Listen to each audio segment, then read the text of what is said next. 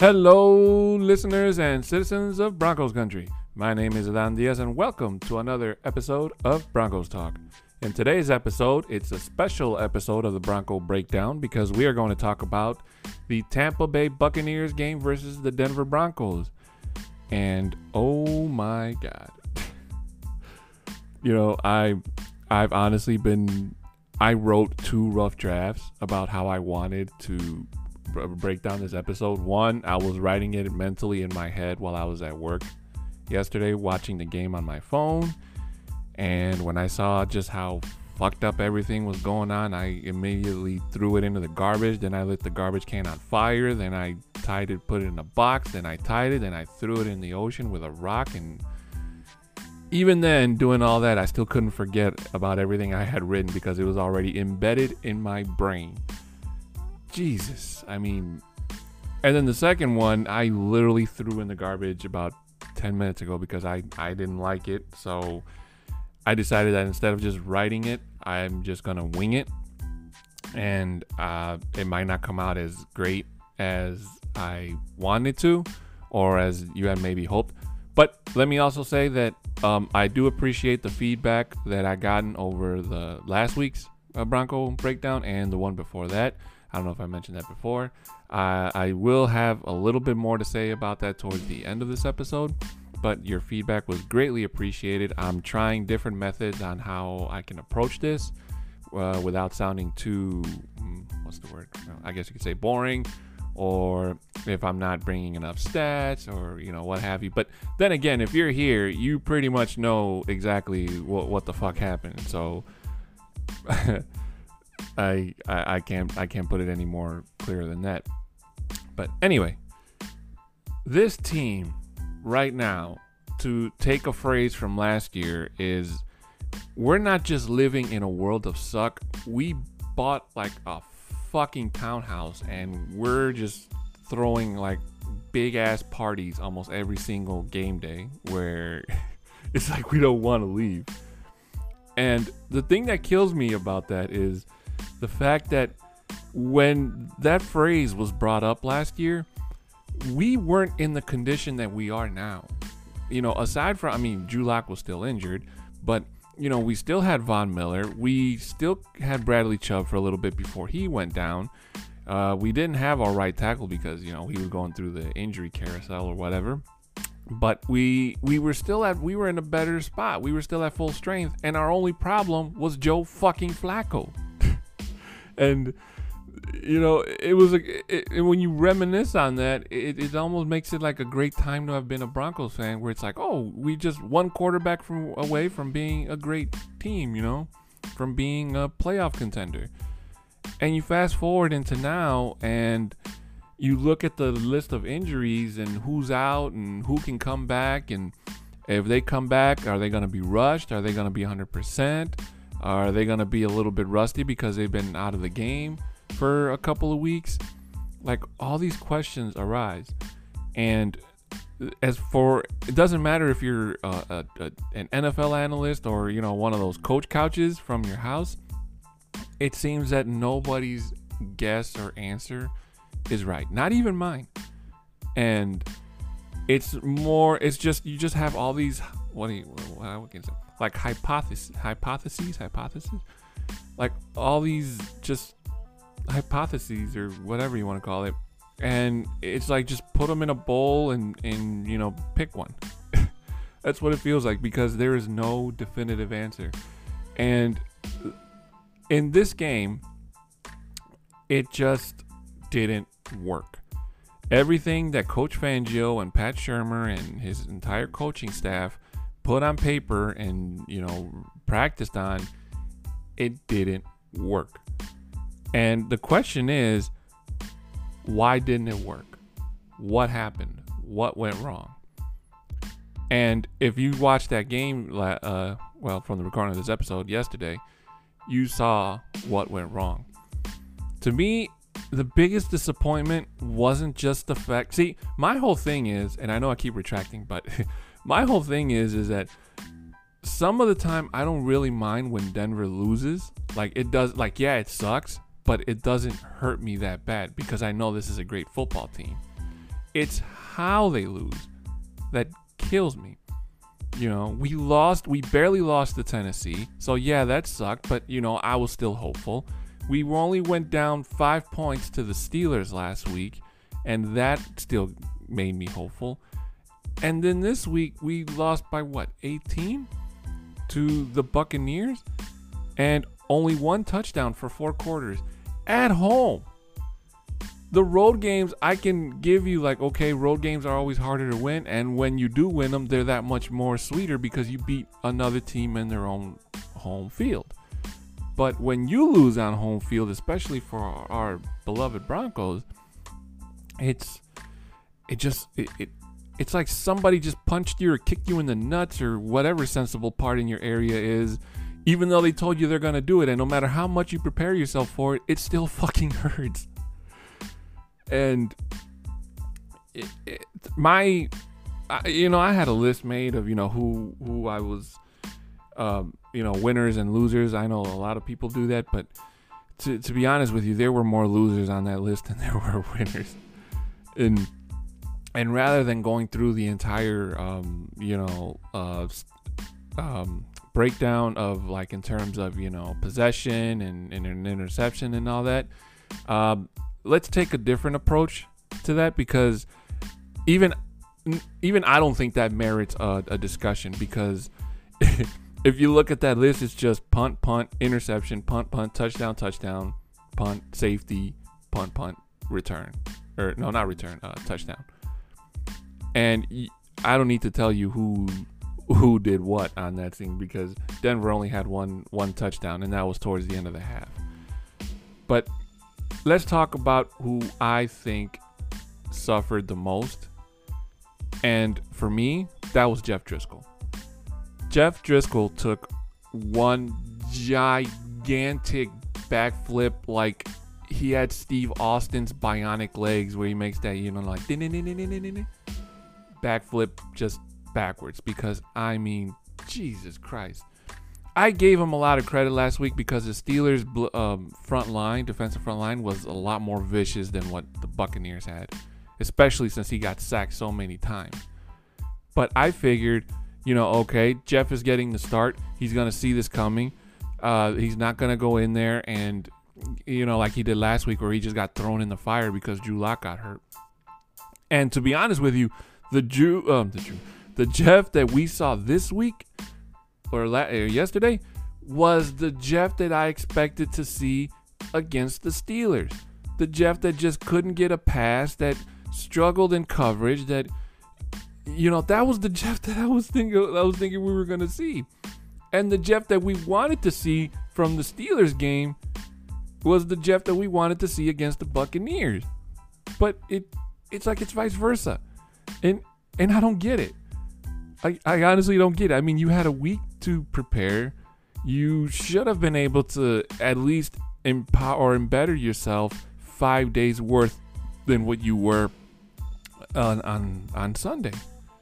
And that is very worrisome, because for the Broncos, it's a short week. We're heading to MetLife Field. And if you're a Broncos fan, you know that every time any Broncos player steps foot in MetLife, it's still haunting memories from that Super Bowl. What was it, 48? From the last time the Broncos were there at MetLife against the Seahawks.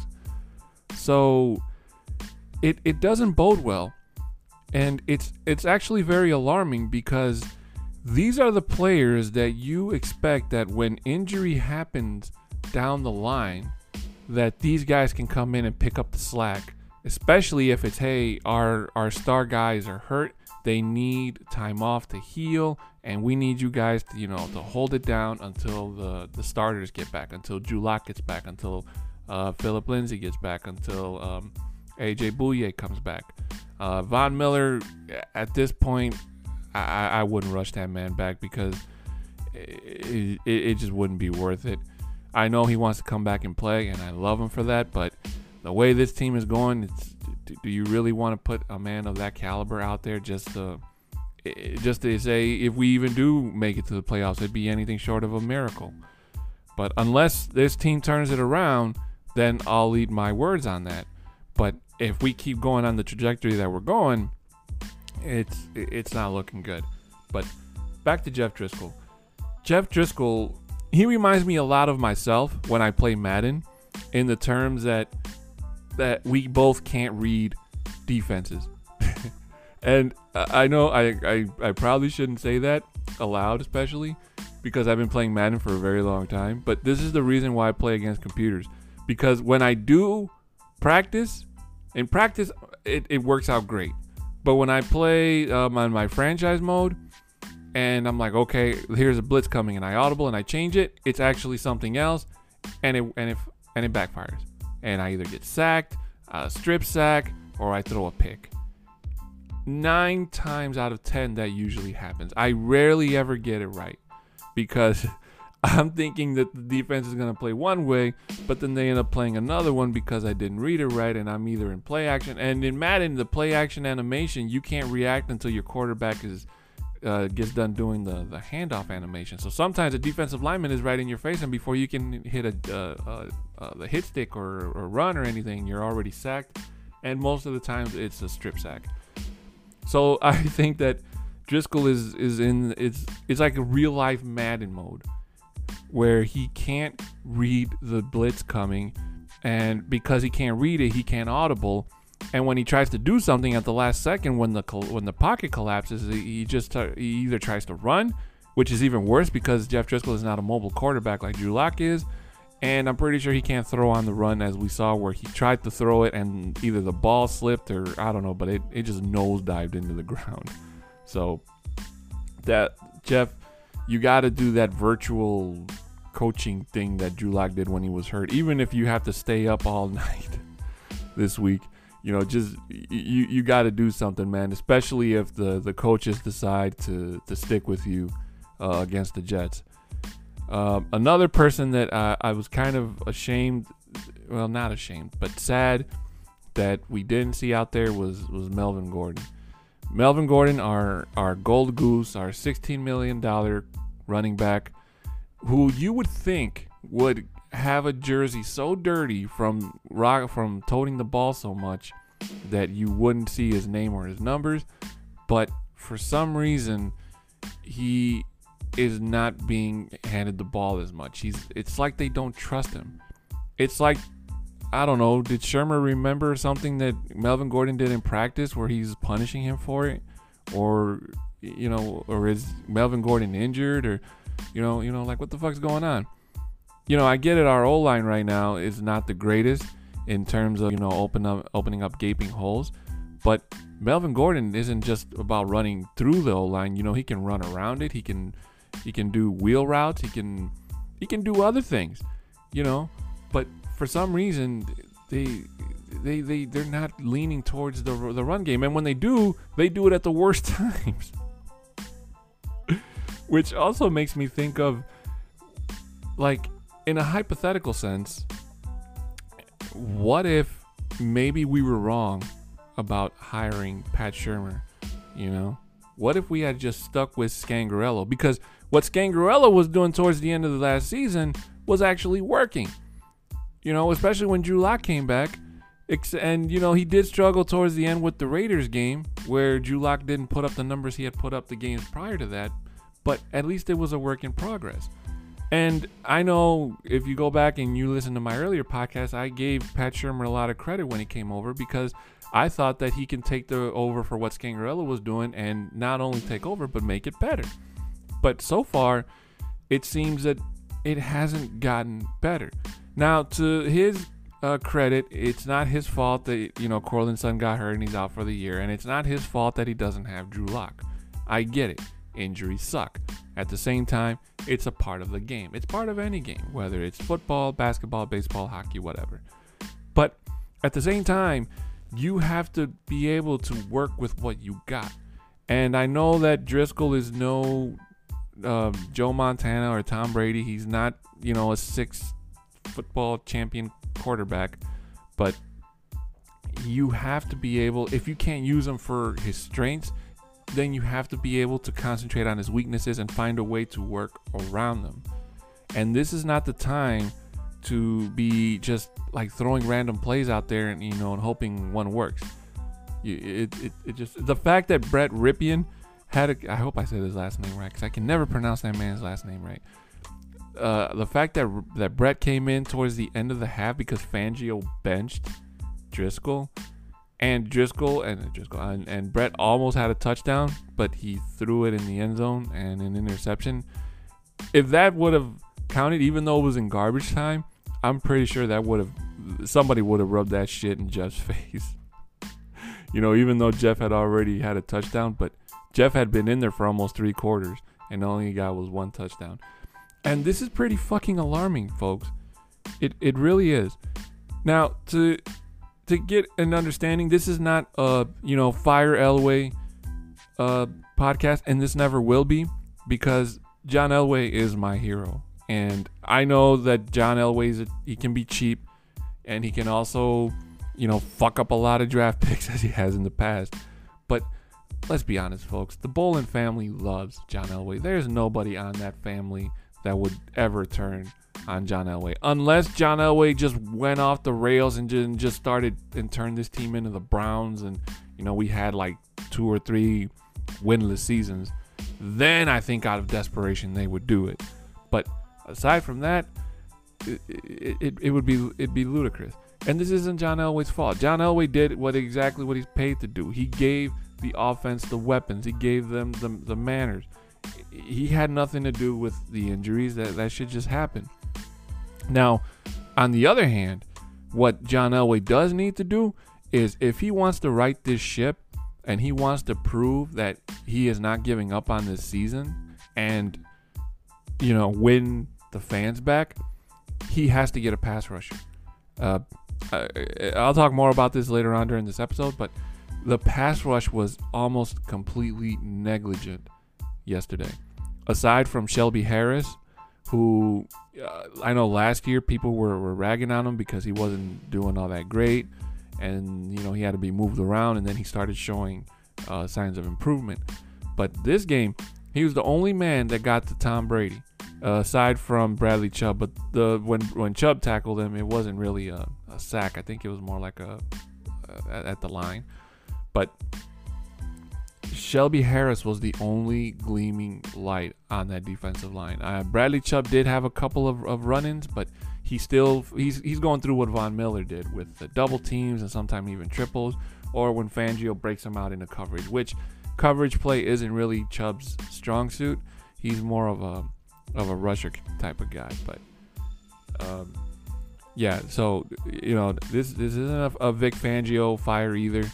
People have to, being a couch coach has made me realize just how fucked up you can say things in the heat of the moment, and then when the game's over and you sit there thinking like, well, maybe it wouldn't be such a great idea to do this, like fire Vic Fangio. That's all I kept reading on social media yesterday. Fire Vic, tank for Trevor Lawrence.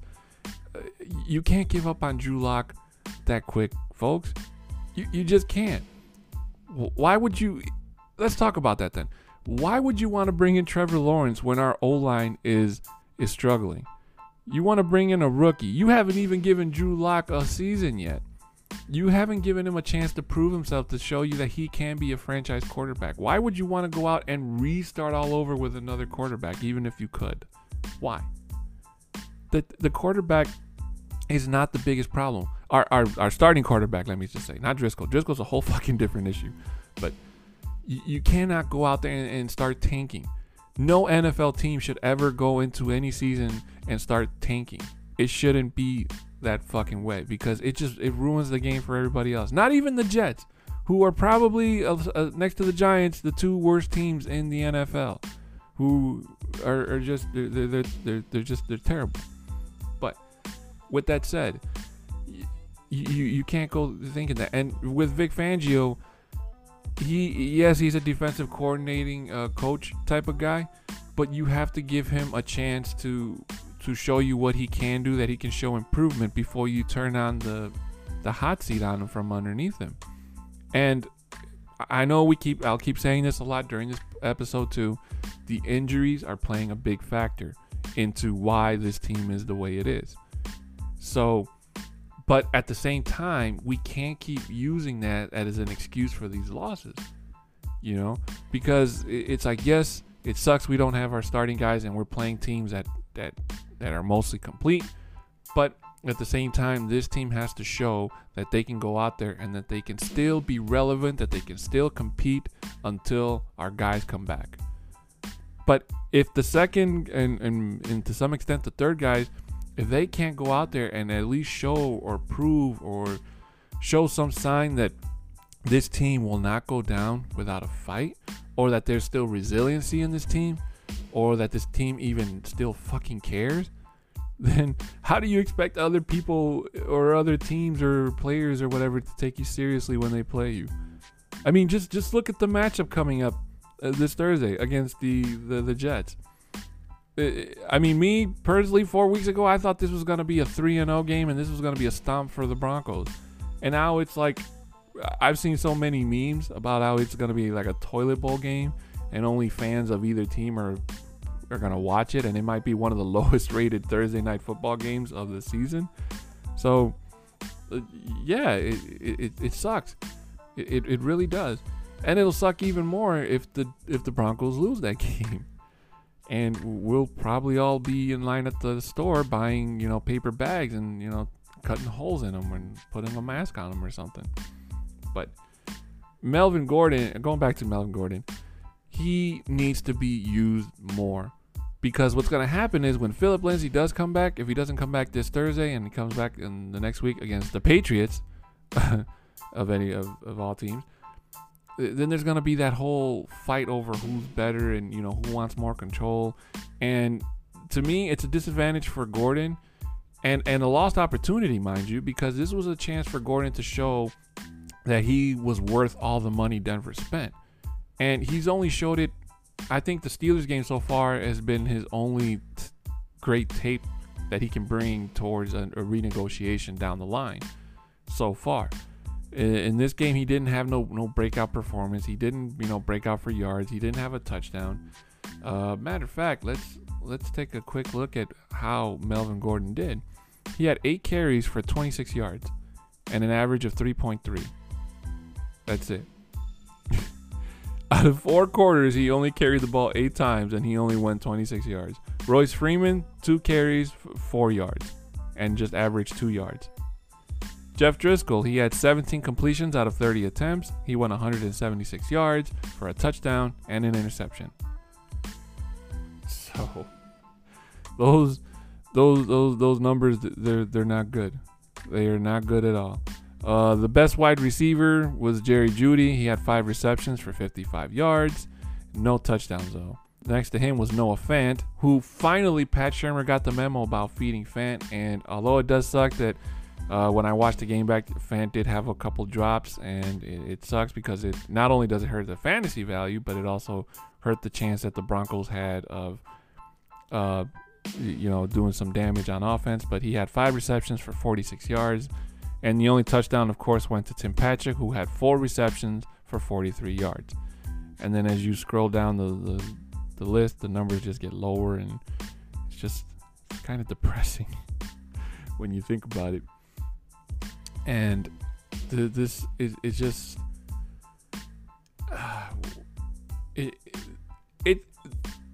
see, that's how lost of words I am because I don't have my notes. It sucks when you think about when you watch that game, because if you took away the title of wherever you're watching it from, you couldn't tell if you were watching a game from 2020 or if you were watching a game from a couple years ago, because the similarities of both of those times are so close together. The offense going 3 and out, the defense going out there and either giving up a field goal or a touchdown. Rarely ever forcing a punt, and just literally wearing the defense out almost every fucking game. And it sucks. And as I was actually at work So I wasn't even watching this live. I was reading the play-by-play on my phone. But my coworker he was sitting behind me. He could hear me cursing and yelling, and and he's a Bears fan, so he was like, my team won today, and I'm like, good for you. Shut the fuck up. It was, losing can make you very cranky, especially as a fan. But Melvin Gordon needs to be fed more. And I just don't want it to be an issue when Philip Lindsay comes back and they start arguing over who should get more touches and whatnot and whatnot. But you're paying Melvin Gordon this much money. He needs to be better. Pat Shurmur needs to find a way to make him better, because otherwise all that money that they spent on paying him just made it look like it wasn't worth it. And if they didn't sign him, and we still had Royce Freeman, then I couldn't even blame you, because I'm not that high on Royce Freeman currently anyway, because I see him more as almost like a smaller version of Melvin Gordon in terms of a power back. I don't think he's very elusive like Lindsay is. But this is an issue that needs to be corrected, and needs to be corrected right away, because even though we have an easy game against the Jets, the schedule does kind of roller coaster, and it teeter-totters in terms of good teams, average teams, and whatnot. So I'm still holding on hope that this can be one of those seasons where it's like, the Broncos started off really shitty, but then they just skyrocketed and started winning games, kind of like how it was, I want to say 2018, 2017, where the Broncos went like 6-0. And then they went into that game against the Giants, and then after that, they just it was like they jumped out of a plane without a parachute, just nosedived. And things got worse from there. And I think it was 2017, because it had to be Vance Joseph's first year with the Broncos. So with those things in mind, if you're still listening, just to recap, this is not a Fire John Elway episode. This is not a Fire Vic Fangio episode. Although Vic does need to own up to his mistakes, and by mistakes, I am saying for some reason still keeping Ojemudia in. For the life of me, I don't have anything against Ojemudia. I know he's a rookie. I know he's going to struggle. I know he's going to get burned. And for rookies, whether you're on defense or offense, you have to put your feet to the fire so you can get used to, the burn. But at the same time, if you have the ability to rotate between Ojemudia and Bosby has already shown that he can play on this team, I don't know why the fuck you wouldn't do it. Why do you keep Bosby just as a backup? I don't want Ojemudia to get hurt just so I can see Bosby and be happy about it. I don't want no player to get hurt just to see another player get time, especially if the other player is either getting paid more money or has played on this team and can play better coverage or offense than the person starting. I just don't get it. I don't know. What, did they fuck up in practice or something? Or is it a personal grudge with the coach? Somebody needs to talk to us, because I feel like we're kind of left out.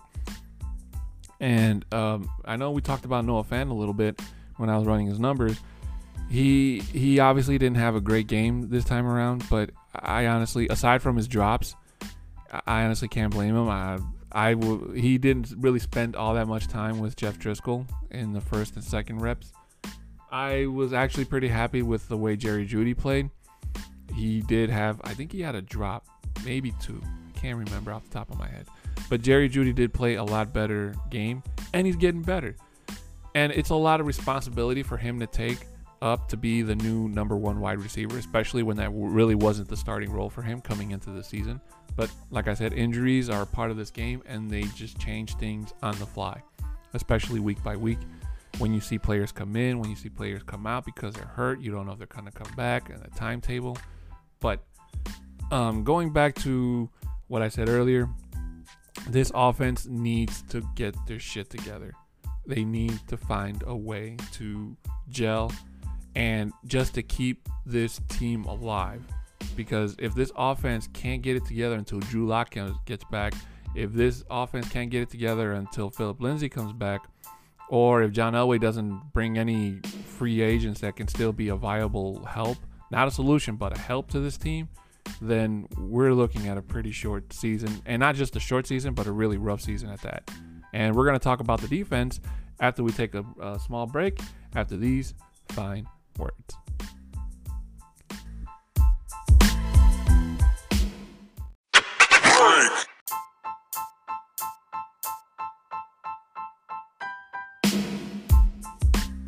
And we're back. If you're just joining us, we were talking about the Broncos offense and how they can be better, and what my personal thoughts about them about yesterday's game.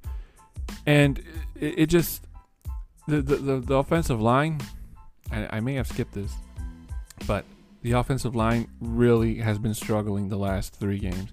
Dalton Reisner has, I think, in my own personal opinion, he shows a little bit sign of regression. Cushenberry is a rookie, so he's gonna struggle all season because he has to get acclimated to the end of the life of the NFL. Glasgow, I don't know if his injury it's lingering on him and it's affecting his play. Wilkinson, that man is a turnstile. I'm surprised he didn't get Driscoll killed this weekend, yesterday. But Garrett Bowles, the man that was hated by everybody in Denver over the last, I want to say, 2 years, was the only man who not only didn't get flagged, if I'm not mistaken, but he also kept his man in check. He didn't give up any big time pressures. And he was the only one on that O-line that actually looked like he knew what he was doing. And when you go on a podcast and say that Garrett Bowles was the best offensive lineman in that game, that tells you something about your current O-line. And it should be a giant red flag to Vic Fangio and his coaching staff to say, hey, we need to find a way to strengthen this O-line. If the O-line is struggling with blitzes, Pat Shurmur needs to find a way to use his tight ends to help out. If the right tackle keeps getting, beat, use him. If the guards keep getting beat, use a running back, for a hit and run or something. This cannot keep happening on, because then when you play really good teams later on down the line who are just as good as the previous 3, and your offensive line and your offensive coach haven't found a way to adapt or embetter themselves to help deal with the pressure and give your quarterback more time, do you really want to risk putting Drew Lock back out there and risk him getting hurt because the offensive line can't hold the blocks? And it hurts Drew Lock's chances of improvement, because you don't want him always scrambling and running for his life every single play and, going 3-and-out drives and throwing the defense back out there. So I honestly don't know what's going on with the offensive line. I know Mike Munchak's name has been thrown into the fire of, people that they should look towards moving on from.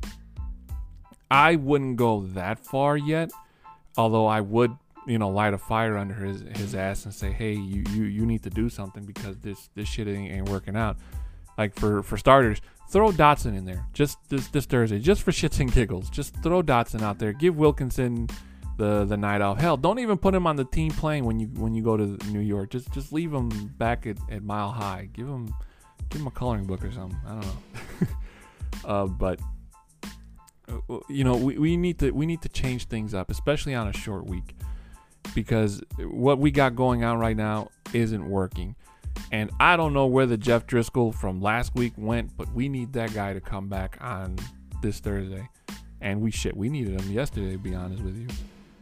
And to flip the script to the defensive side of the ball, it's going to be not that great either. The only guy on defense who really shined was Shelby Harris. And Shelby Harris is having a really good season so far, because this was a man who wanted to be paid big money.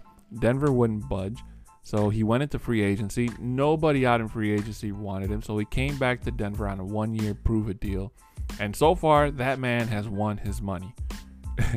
So he's looking at a nice contract if he keeps up the good work, especially towards the end of last season, where he had the bat down against the Raiders.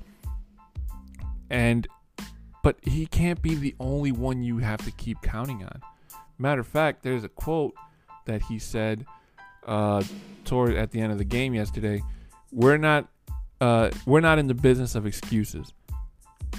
You know, he said after the game, he said, we're in the business of execution and making plays, and we haven't been doing that. We've got to sit down and be honest with ourselves. And that to me is a really, really powerful message, because the one thing that so far that I've seen from this defensive line, aside from a pass rusher like Von Miller, and I said this before in previous episodes, is the leadership. There is no leadership in that defensive line. There is nobody in that defense that lights the fire and says, hey, guys, especially if they give up a big play, you know, hey, get your head out of your ass. We got to do this. Defensive line, get in there. You know, there's no motivation. The only motivation I saw from the defensive line was only when Shelby Harris got a sack, or Bradley Chubb or one of the other defensive linemen made a good tackle. But you need the motivation that Von Miller brings to motivate your guys to not only play better, but to keep that level of play when the defense is on a roll. And yeah, I know it sucks that they kept getting thrown out there, and they kept, they were tired out because the offense they were stalling out and they were playing like shit. But they have to be somebody on that defense has to be the leader. Whether it's Alexander Johnson, whether it's Shelby Harris, whether it's Bradley Chubb, you need one of those guys to be the light, to be the motivator, to be the guy that pushes this defense to keep the team into the game, and just hope that the offense can get it together until the Drew Lock and company comes back. So with that said, I know it's 3 games in, but I think so far it looks like we may have overhyped Jurrell Casey a little bit, especially since when the Broncos acquired him back in March, I want to say, from the Titans. And it's starting to show why Tennessee moved on from him and they didn't give Jurrell Casey a big contract. Now, don't get me wrong, I'm still a big Casey fan, but so far he hasn't lived up to the reason why he should be getting a big fat contract, and he hasn't lived up to the hype that the Broncos put around him. And I'm not saying he wasn't worth the pick, because the Broncos got their pick back just by trading the cornerback to the Giants. I forgot his name already. I'll remember. But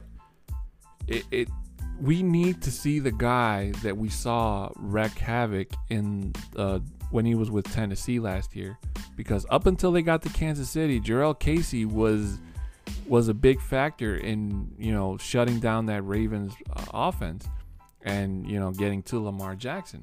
That's the Jurrell Casey I was hoping to see. Mike Purcell, he's kind of struggling a little bit. He's not having that type of season that he had last year, but that's because I think that he's still a little, rough around the edges, and he's still got plenty of room to improve. But Jurrell Casey, those guys need to be the front line, because we're short 2 pass rushers in terms of DeMarcus Walker and Malik Reed. I don't know if he's dealing with something, but he hasn't been that impressive either since last year. And he's supposed to be the guy that, once Von Miller retires, that should have been the guy that can replace him. He was pretty much hyped up during the preseason last year, and he had some pretty good tape on him.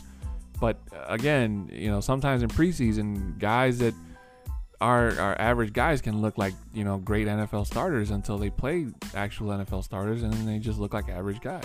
So, although I will say that, it hurt my heart watching Shaquille Barrett, running in there and getting sacks on our quarterback, because it just reminded me of a simpler time when he was a Bronco. And don't get me wrong, I love Barrett. I wish him the best out in Tampa Bay, but he's also not been off to a great start as he was last year, working in that Todd Bowles defense. But I really wish he wouldn't have had to wait until he came to Denver to get his first registered sack of the season, let alone a fucking safety at that. But I do miss him in Denver. It would have been great to have him still here, but I get why he didn't want to sit and play behind guys like Chubb and Von Miller and then just be, the backup. He wanted to be a starter. So best of luck to him. But going back to what I've said, not just earlier in this episode maybe, but also beforehand, Elway needs to find a pass rush because Tom Brady spent way too much time in that pocket. And the one thing that Tom Brady always regretted when he played Denver, whether it was at Mile High or at New England, was the fact that Von Miller was usually always, creeping or lurking by. And if it wasn't him, it was the DeMarcus Ware from 2015. And those guys made Tom Brady pay for when he threw the ball, And without that pass rush presence and without the threat, any quarterback can take advantage of that. And you saw it with the last two quarterbacks. Roethlisberger, who's in his late 30s, and Tom Brady, who's in his early 40s, that are not mobile. And if there was a pass rush, they could have gotten to either one of them pretty quick or forced them to throw the ball on the fly or on the run or whatever.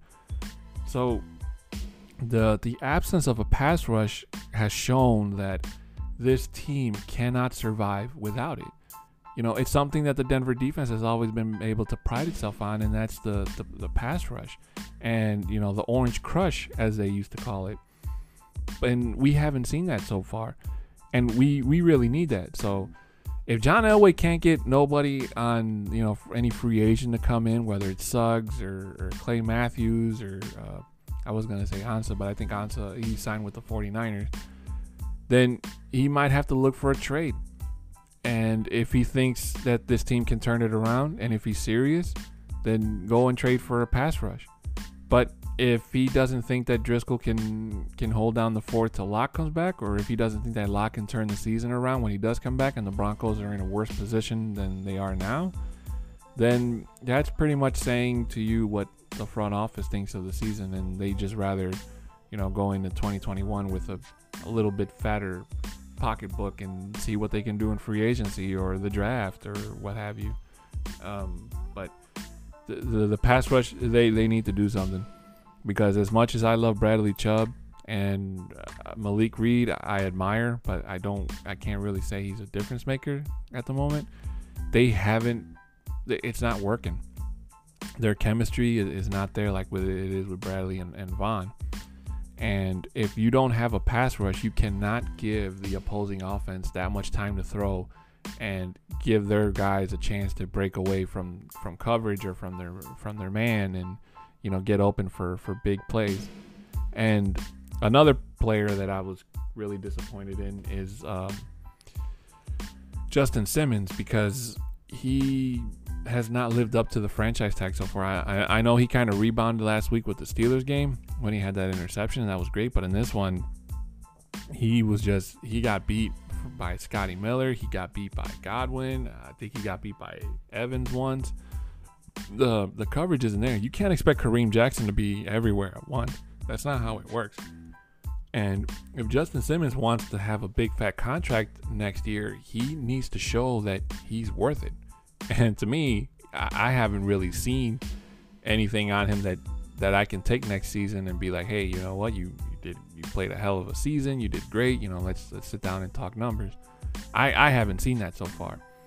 That's not the Justin Simmons that we've seen from previous years. So I don't know if he's dealing with, I keep saying that about everybody. I don't know if he's dealing with injuries. I don't know if he's frustrated and he can't play right. God only knows. But whatever it is, he just needs to turn it around, because the Broncos need help. They really do. We're living in a world of suck, and I know that the defense is usually taking the most of it, because they're the ones that spend more time out there than the offense is as of late.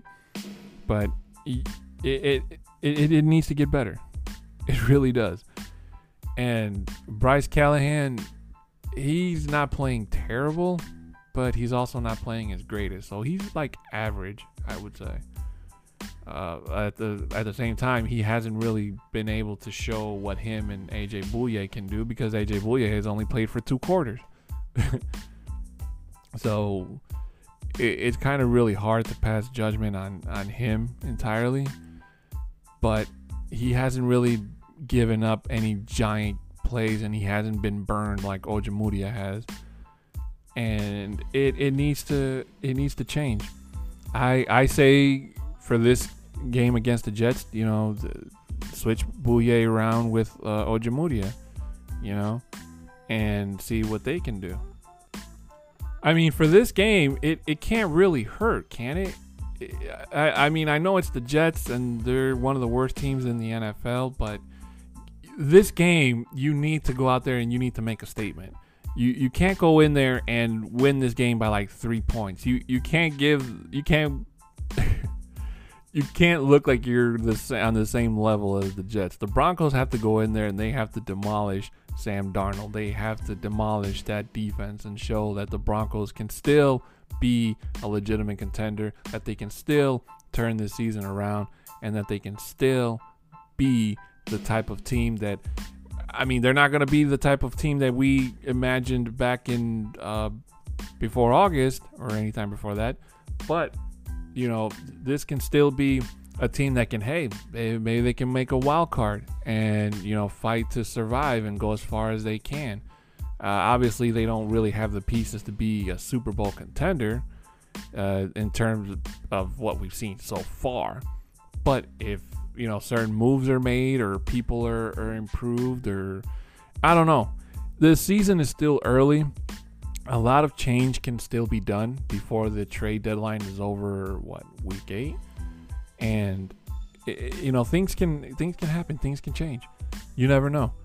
But at the same time, we need to, and I keep saying this every single episode, we need to keep hope alive.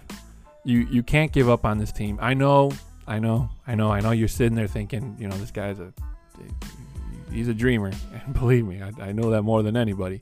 But you have to believe that in this team, you can't give up on them, because if you go out there and you start thinking like they do, and you're not trying to be, a little bit optimistic, and you're more realist, and you throw in the towel, and that's it for the season, and tank for Lawrence, and fire this guy and fire that guy.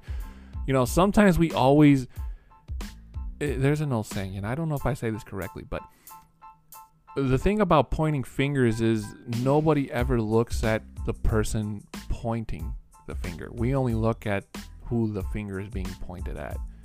And by that, I mean that for this game, I don't really blame any of the players as much as I do the coaching, because I think that the coaching failed this team way more than what happened against Tennessee.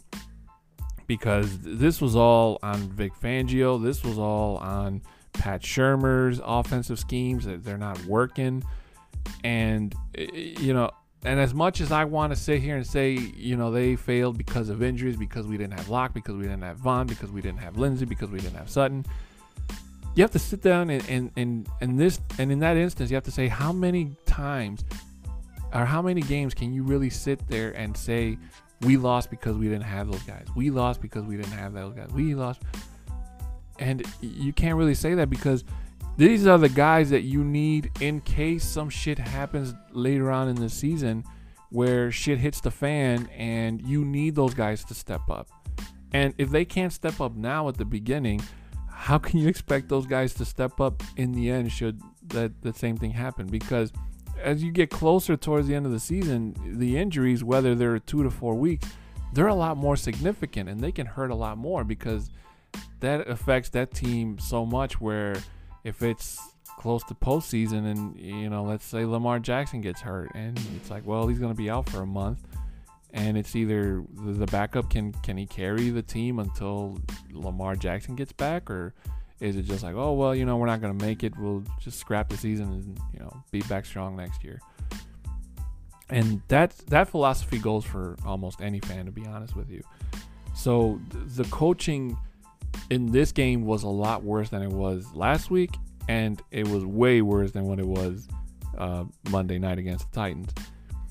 And if they can't get the coaching right, if Vic Fangio can't fire his guys up and get them to turn this ship around against the Jets, and put at least a 1 next to the 3, and get out of the old column, 0-3 column, then we're in for some rough times going into the Patriots game the following week. And this week against the Jets, this is a win. This is a must win.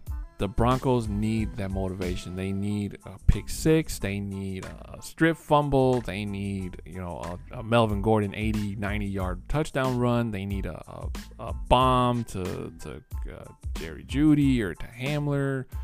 They need something. They need big plays on both sides of the ball because they need to get motivated again. They need to fire up Broncos country, because right now Broncos country, it's just like a Charmander in the pouring rain. It's just like a dying flame. And if you're a Pokemon fanatic like I am, a Charmander, the end of his tip, it's on fire. It's a flame. And the bigger the flame grows, the stronger the Pokemon gets. But if for some reason the flame goes out, then the Pokemon dies. So, I don't know if that's a great reference, but I don't know. It just came to my head. And I think that should do it for the breakdown, because I don't think that we really need to talk about anything else. It's pretty depressing just going over the stats and everything. And I thought that for this episode I'd fill it more with my own personal opinions than with all the mumbo jumbo from the previous episode. So with that, we're gonna wrap things up and call it an episode. So thanks again for tuning in to this Bronco breakdown. Before we go, I do have a quick announcement, and I want to send out a special thank you to, I don't think I got your name, but there was a listener. His name is Eddie.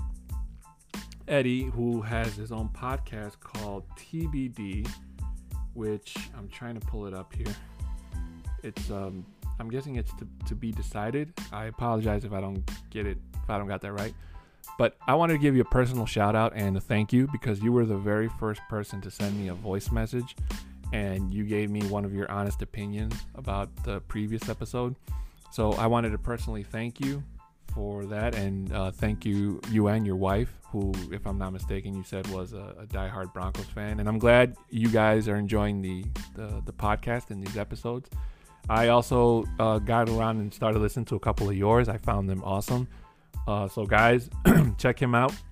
His podcast is called TBD. It's a podcast thing. It's a great listen. So check him out. And again, just wanted to say thank you for your voice message and for your support in following this podcast. So with that said, thank you guys. Just a couple of rundowns. Make sure you check out myself and my other podcast friends on the Mile High Roundtable. We go live every Thursday on YouTube, Facebook, and Twitter. We talk about all Broncos things related. And you get to see my face if that's what you like. If you always wanted to put a face on this voice, you get that extra bonus. Also, you can follow me on Twitter at @6FT10 Mexican, all one word, and you can follow me there for to see all my hilarious Call of Duty highlights, because I love playing that game, and sometimes I feel that playing Call of Duty is a nice relief of this current NFL season, especially when the Broncos aren't playing that well. Also, you can, if you're listening on Anchor and you want to be a supporter, a monthly supporter, I appreciate that very much. You'll get a personal shout out from me, and you'll get to I knew I should have wrote that down. You'll get some behind the scenes stuff that most listeners don't get if you become a monthly supporter. And again, thank you guys for tuning in. I appreciate all the listeners and the support, and hopefully we can turn this around.